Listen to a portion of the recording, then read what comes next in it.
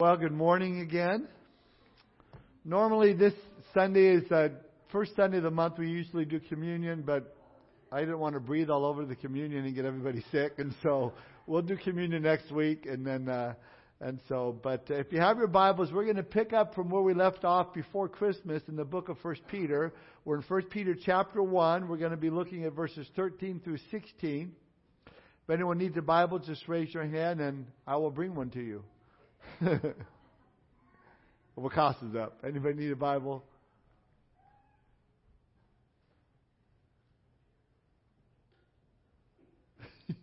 No one does. I could have told you no one needed one, but I wanted to see you come up here and run up here. So,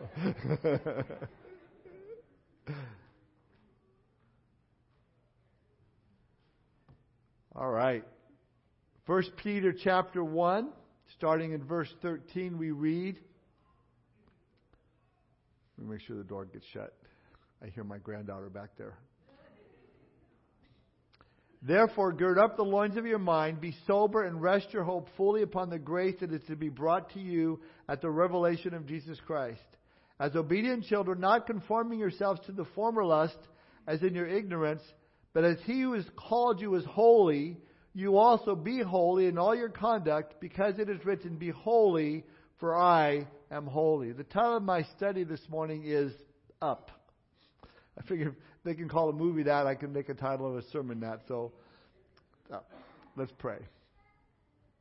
Father, we thank you for this time that we can spend together in your word. We thank you, Lord, for the work that you're doing in each one of our hearts, Lord. We thank you for just this opportunity that we can spend, Lord, listening to what you have to say to each one of us here. Lord, give us open ears to receive all that we have, all that you have for us, Lord. I pray if there's anyone here that doesn't know you, that they would come to know you through this time together, Lord. And just bless this time, we pray. Bless our kids downstairs as they're being ministered to through your word as well, Lord, and all things that we bring you glory. In Jesus' name we pray. Amen. Well, again, Happy New Year to you all. You know, the New Year's Day is really one of the most universal holidays that we celebrate. Many people, they make their New Year's resolutions and they will change something in their lives. You know, I'm not going to do this anymore. I'm going to do this, or and then resolutions are good, especially if there are changes that we need to make in our lives. Heard about one poor guy who called his girlfriend and got the following recording. I'm not available right now, but thank you for caring enough to call. I'm making some changes in my life. Please leave a message after the beep. If I do not return your call, you are one of those changes. Well, sorry for that guy. It's good to make changes for the most part, as we are often reminded by our critics, our spouses, and our children. None of us are perfect. In fact, some of us might have some deep regrets about the way we've lived our lives, but that doesn't have to be the norm. I read a story about a man in Fredericksburg, Virginia, named Cliff Satterthwaite, who helps people get rid of their regrets. Each New Year's Eve, he sets up a booth there in Fredericksburg where those celebrating New Year's Eve can come for a moment of sober reflection, and he emphasizes the word sober. And those coming to him can write their regrets on a scrap piece of paper, and then they set a match to them and turn them to ashes in an adjacent canister. Literally, the regrets go up in smoke. At least that's the general idea. Now, we could do that on a Sunday morning, I suppose. We can write our regrets on a piece of paper and bring them to the altar and watch them go up in smoke. But and it might be some therapeutic. But I've never really been into burning things up on the altar like this. And in an old building like ours, it could be the last time we burned something in something like this. But even more so, because our study this morning puts its emphasis not on our past, but on our future. What God wants for us in the coming year. And it's quite obvious that our world is changing, and not for the good. And our Lord warned us it would get more difficult to live for Him in the days just prior to His coming. And I know no greater text right now that needs to be burned into our hearts and the hearts of American Christians more than 1 Peter chapter 1 verses 13 through 16. See, Peter is writing to many who had come from pagan backgrounds, living in a pagan society where there is great pressure to conform, just to go along with the crowd. And Peter's saying, now more than ever, you need to stand strong. And in so doing, he makes 3 points that we're going to look at this morning. With my message title up, if you're taking notes, Peter tells us 3 things. Number 1, gird up. Number 2, sober up. And number 3, grow up. Number 1, gird up. Verse 13, Peter says, therefore. Now, whenever you see the word therefore, you find out what it's there for. And referring to the previous verses. Peter saying, therefore, because Christ is our hope of glory. Therefore, because He has begotten to us to a living hope and an inheritance, this great salvation that verses 10 through 12 tell us, the prophets studied and longed to understand. This great salvation that angels looked at and pondered about, and Jesus provided for. Peter says, therefore, gird up the loins of your mind, verse 13. That phrase may sound a little bit bizarre. I've heard of windmills of my mind. I've heard of cobwebs of my mind. I've heard of tenderloins. I've heard of pork loins. But mind loins, I don't know. How do I gird the loin of my mind? Sounds kind of foreign, kind of creepy even. But Peter is writing to people who absolutely understood what he was talking about. It's an old phrase that could be translated cinch up or belt up. It comes from 2,000 years ago when men back then, they dressed in the long robes and flowing robes. It was the fashion of the day. It was the style of the day. It was very practical, but there's a problem with it. Because if you needed to do some work or you needed to make up some time fast or run or something, you get tangled up in that robe itself. And you oftentimes would make a face, flat right on the ground and fall. And a lot of times when we do weddings here, I'll have the bride come up. I say, okay, when you come up the stairs here, you might want to cinch up your gown just so you don't fall down on your face in front of all the people that are here. Well, it's the same idea here. A man 2,000 years ago who wanted to work would gird up or cinch up his robe and tuck it into his belt around his waist. So the modern equivalent that Peter might be saying to us would be roll up the sleeves of your mind. Simply put, get ready. Get mentally prepared. I would say especially as we enter into 2022, get mentally prepared. Pull in all those loose ends of your thinking. Get rid of anything that would hinder your forward movement with the Lord. Gird up the loins of your mind. Think clearly. Paul puts it this way in 2 Corinthians 10:5. We're to be casting down arguments and every high thing that exalts itself against the knowledge of God, bringing every thought into captivity to the obedience of Christ. In other words, gather up all our attitudes and our outlook on life and place them under Jesus' authority, taking every thought captive unto Christ. Now, I think we can better understand what it means to gird up our minds if we look at the opposite of this word. The opposite of gathering up is to let loose or laxity. And we're seeing more and more in our culture today in which we're living in. Some believers are getting very lax and they're very loose in their approach to living for Christ. Let me give you just 3 ways in which I'm seeing that. 3 areas. First, in faith. Some people are lax in their mentality as it relates to their faith, and they've accepted really a smorgasbord of theology and false doctrines, and they're taking a little bit of this, a little bit of that, and whatever works and whatever fits in their life, and it's wrong. Many believers are becoming more and more experientially driven in their relationship with the Lord to their detriment, and becomes all about the experience and not the Word of God. And because sadly their faith is experience driven, churches have kind of catered to them and adapted to New Age teachings and practices into the church to accommodate what people want, even without realizing it. There's mega churches nowadays packed with people wanting to experience the next new thing, but not really growing in their relationship with the Lord because the Word of God's not being taught. They're just giving what people want to hear. And we need to be aware of that in this coming year, that it's only going to get worse. Paul tells us that in 2 Timothy 4:3, that there is a time coming when people will no longer listen to sound and wholesome teaching. They will follow their own desires and will look for teachers who will tell them whatever their itching ears want to hear.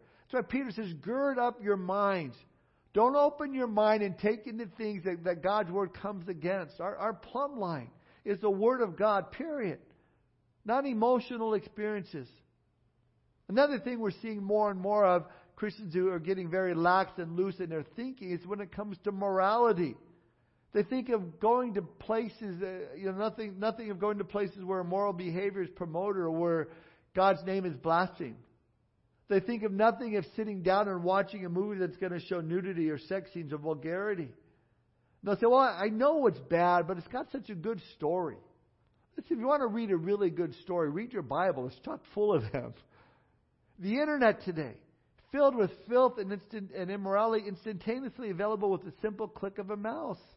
Wives are grieving every single day as they find out their husbands are addicted to pornography.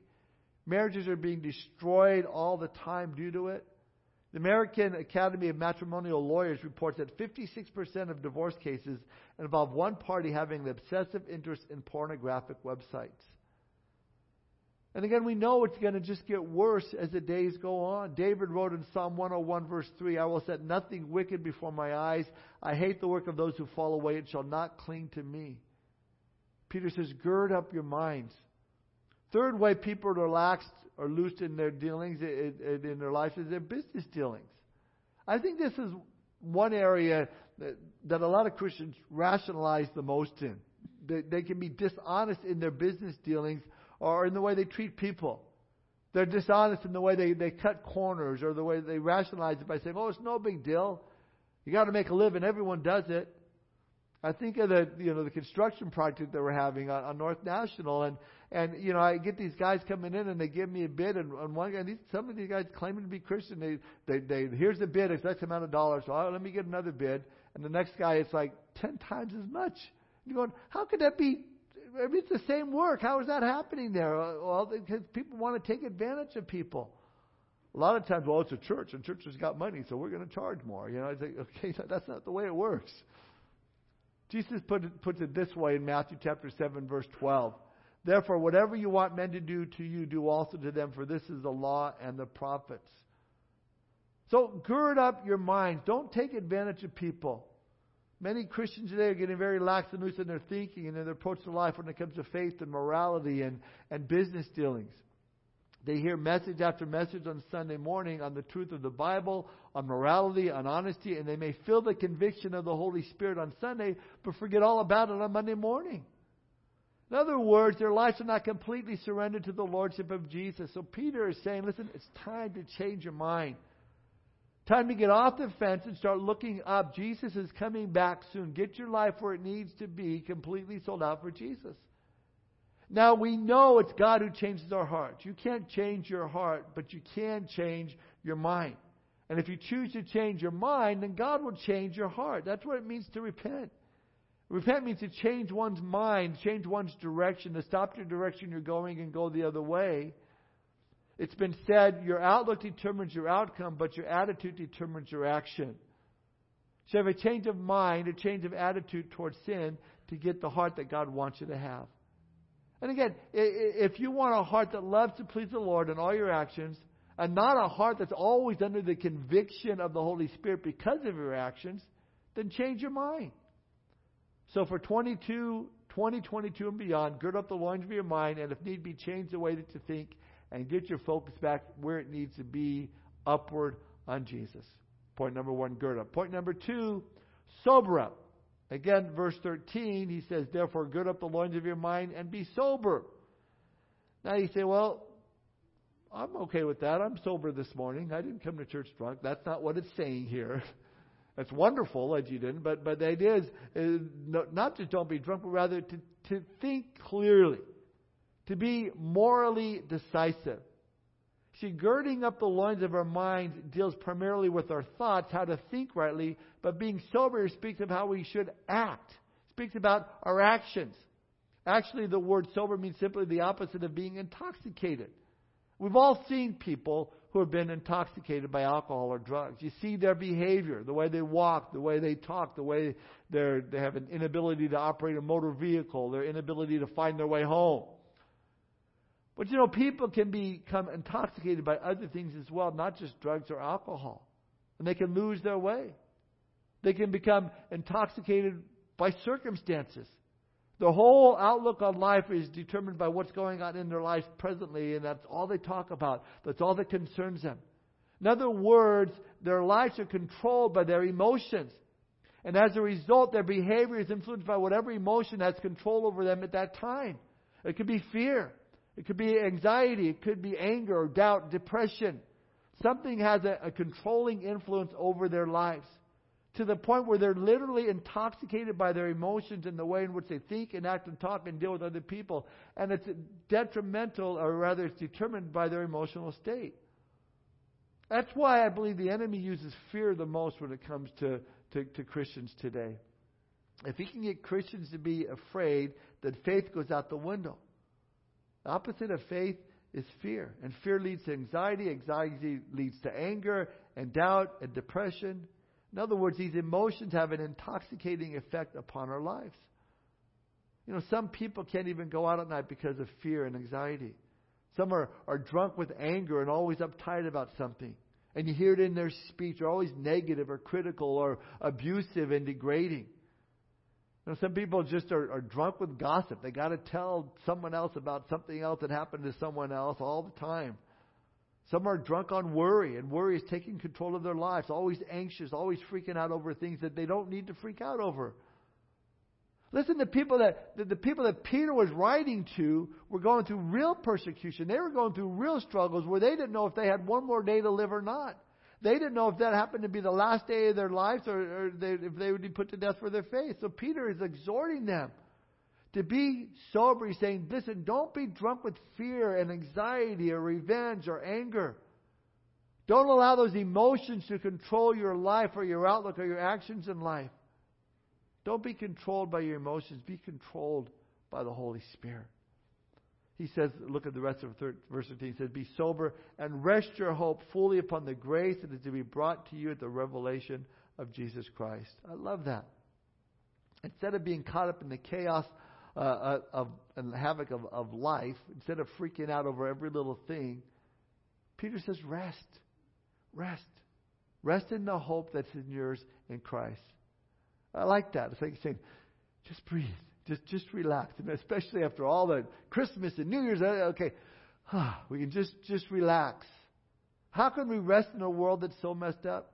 Because we have hope. Hope in the grace that is to be brought to you at the revelation of Jesus Christ. Hope in Jesus Christ. Hope because we have a relationship with Him. Hope because He's going to give us life beyond the grave. And hope because He's going to give us life worth living on this earth. He's going to give us life after death, and during life, if you're giving your life to Him, He gives us life. Someone once said, when the outlook is bad, try the uplook. I like that. Peter says, gird up. Get tighter with the Lord. Sober up. Don't let your emotions control you. Then the third thing Peter says, points out, he says, grow up. Look at verse 14 through 16.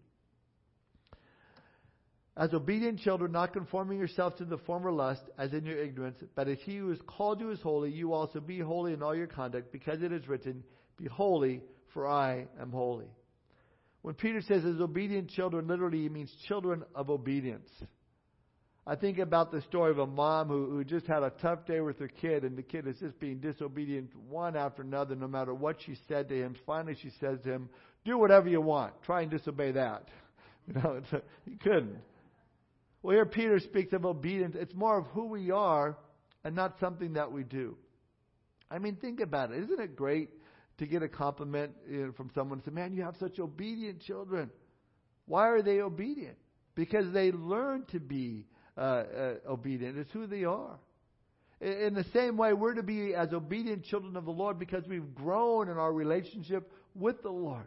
We've learned to be obedient. It's who we are. So that in verse 14, we are no longer conforming ourselves to the former lusts as in your ignorance. That word conforming means to fashion or to model after. It's a picture of a model who's portraying a certain look. Peter's saying, don't model your life after your old life. Don't conform yourself to that former lust as in your ignorance. Don't go back to that old life of sin when you didn't know any better. I mean, think about some of the dumb things you did before you knew Christ that you thought were going to bring satisfaction. I mean, you hear it in movies. You know, this guy's going through a difficult time and he says to his buddy, I really need a drink. As if drinking alcohol is going to make everything better. We used to think that way before we came to Christ. Maybe you thought experimenting with drugs are going to bring satisfaction, or alcohol, or it brings some comfort in your life, or some immoral relationship you, and you thought this would bring satisfaction. You know, sometimes I hear Christians almost reminiscing about their past life like it was the good old days. And I think, what are you talking about? Yeah, I remember the good old days when you went through all those parties and you felt all alone when you went there. All the fake friends you had in those good old days that surrounded you because they wanted something from you. But you felt more isolated and all alone. The good old days of bowing down to that porcelain throne and heaving out your guts. Horrible. Listen to the Apostle Paul talk about the good old days in Ephesians 2, verses 2 and 3 in the New Living Translation. He says, yeah, you used to live in sin, just like the rest of the world, obeying the devil, the commander of the powers in the unseen world. He is the spirit at work in the hearts of those who refuse to obey God. All of us used to live that way, following the passionate desires and inclinations of our sinful nature. By our very nature, we are subject to God's anger just like everyone else. Now that's an honest look back. We are dead, doomed, a prisoner to our own lusts, and subject always to God's anger. That's where we came from.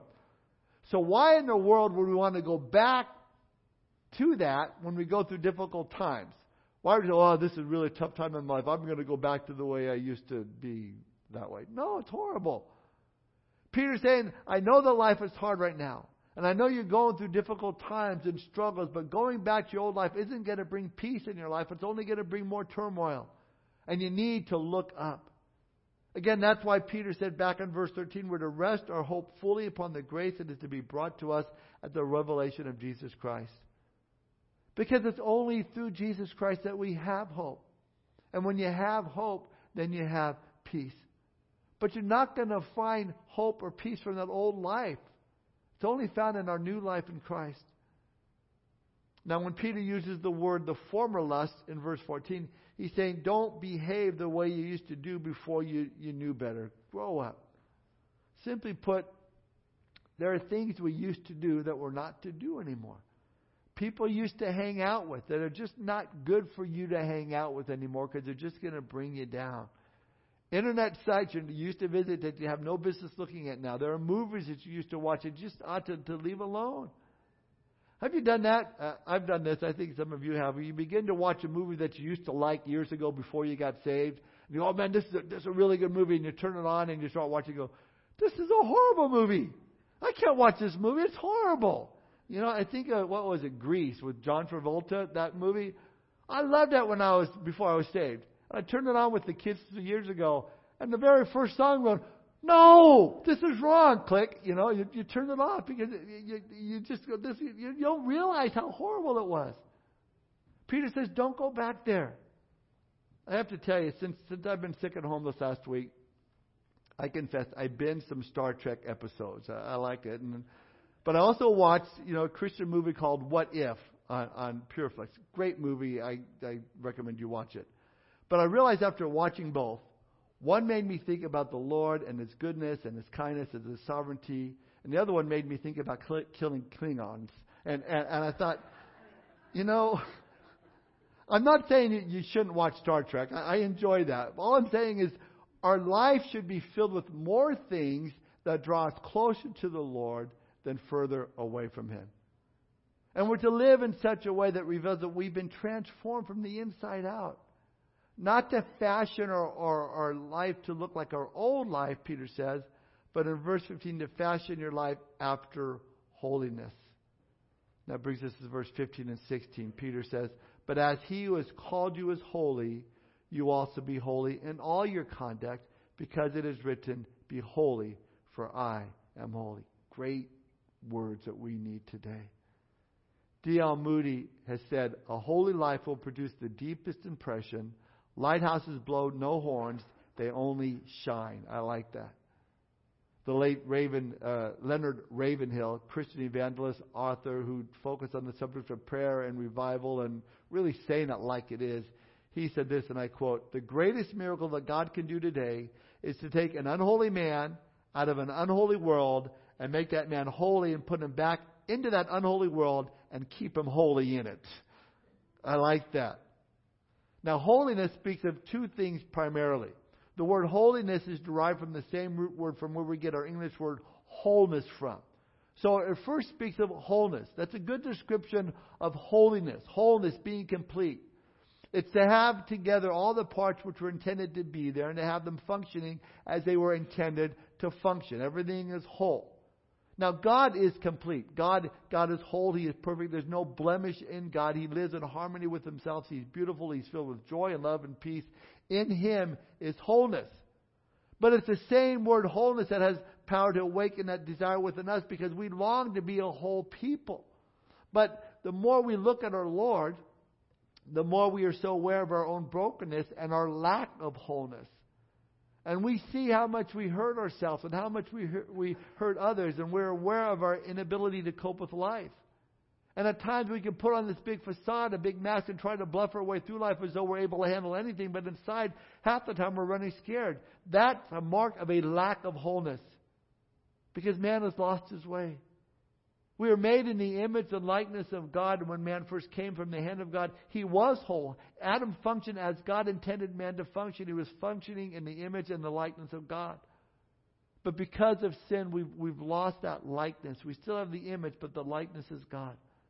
So God determined to heal man's brokenness and to make man whole again by sending His Son to pay the price for our sins. Jesus paid the price for our unholiness. So that if I have any holiness in my life, it's not because of me. It's because Christ has been made unto me righteousness. He is my righteousness. And on that day when I stand before the presence of God, it will be because Christ died for me, and not because of anything that I have done, but only what He has done for me. But that also encourages me, because He is the one that makes me whole. He is the one that makes me holy. And because what He's done for me, I want to live a holy life. I want to live a life that's pleasing to Him. And what's amazing about all this is He gives me the power to do just that through His Holy Spirit. That's why Peter is saying, because Christ has made us whole, then we need to live that way. And then the next definition for holiness is really to be different. You may say, oh, I've got that one down. People tell me I'm different all the time. Yeah, well, it means to be different in a good way. That word for holy is the Greek word hagios, whose root meaning is the word different. It means separate. The temple at that time was hagios because it was different from the other buildings. The Sabbath is hagios because it's different from other days. The Christian is hagios because he or she is different from others that are not saved.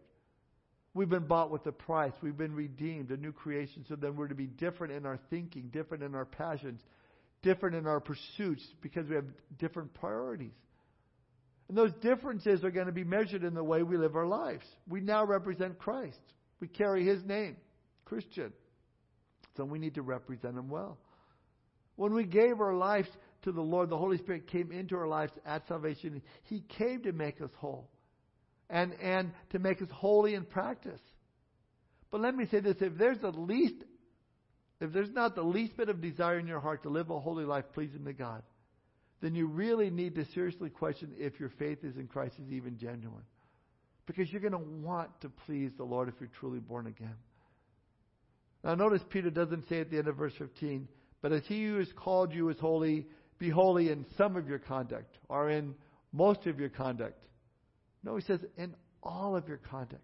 In every area of your life, be holy. Years ago, my wife and I visited, it's called Hearst Castle. I don't know if you've been in Northern California. It's a big old castle, and it was Randolph Hearst was a newspaper journalist, and he built this huge castle, and it's an interesting tour, but with my wife being in a wheelchair, we couldn't go on the same tour that the regular tourists went through because some of it wasn't wheelchair accessible. So what they did, they allowed us to go through some back rooms and some different areas that we could see that the other regular tourists couldn't see. And it was actually kind of cool, because you always wonder when you're going on these tours, what's behind that door and what's behind this door? And we got to see it. So we got to see more rooms and everything else. Listen, when you receive Christ in your heart, you give Him the key to every room in your life.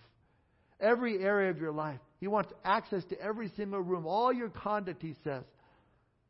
Let me make this even clearer. My focus is on God when I wake up. God when I'm in the shower. God at the breakfast table. God in the car. God at the office. God at the factory. God in the classroom. God when I'm in front of my computer. God in the boardroom. God in the bedroom. All your conduct is wholly set apart for God.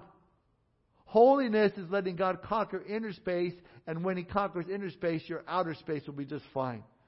That's a Star Trek analogy, but it works. It's true. Let God have complete control of who you are on the inside, and your outward actions will follow. Be holy, for I am holy. It's not a suggestion. It's a command. Because God is holy, He has called every Christian to live holy life, set apart, different and whole. There are no exceptions to this call. Not just for pastors or Sunday school teachers or worship leaders. Every Christian, everywhere, God calls us to be holy.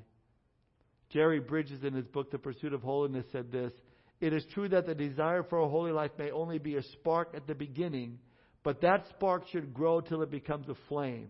A desire to live a holy and pleasing life to God. True, our salvation brings with it a desire to be made holy. When God saves us through Christ, He not only saves us from the penalty of sin, but also from its dominion." I like that. In other words, we are free to live lives committed to holiness. We're no longer bound to sin. Very simple. Peter is saying, before you were saved, you had no choice but to follow indulge in your fleshly lusts. But now that you're spiritually alive, spiritually whole, you are enabled by God's Spirit to follow His Word, His will, and His way. You're a child of God, and like any child, you inherited the nature of your parent, and you should act accordingly. Now, holiness is not automatic. You still have your flesh to contend with. But in order to even pursue holiness, we must daily decide not to live in the flesh and to look to our future. As a child of God, you have been set free from the ignorance that leads you to indulge in your lust. You no longer live for the passing world that is temporary, but that will fade away. But we live for the Lord. We live for eternity in heaven. So let's commit our lives in this coming year to a year of holiness. Not going back to our old ways, as Paul says in Philippians 3:13. He says, "This one thing I do, forgetting those things which are behind, I reach forward to those things which are ahead, pressing towards the goal for the prize of the upward call of God in Christ Jesus." Keep looking up. Listen, one final point as we head off into 2022. My prayer is that in 2022, first and foremost, that the Lord would come back. That's my prayer. Take us home. That would be great. And I believe that could happen at any moment. But if the Lord should tarry, I know He has a plan for each one of us here upon this earth while we wait. And it's simply this: to know Him more, to make Him known, and to bring Him glory. Three things important to remember. God isn't keeping us here on this earth just to put our lives on cruise control and wait till He comes and gets us. It's not like we're at the bus station waiting for the bus to come down and pick us up. No. He wants us to occupy till He comes, to be busy, to know Him more, to make Him known, and to bring Him glory. Now this brings us to our verse for the year. If you've been with us over the years, you know that every January I like to present a church with a verse for the year that would maybe encourage us, something we can look at throughout the whole year that God would have to we can apply in our lives. And last year, those of you remember, in 2021, it was Colossians 3:1 and 2.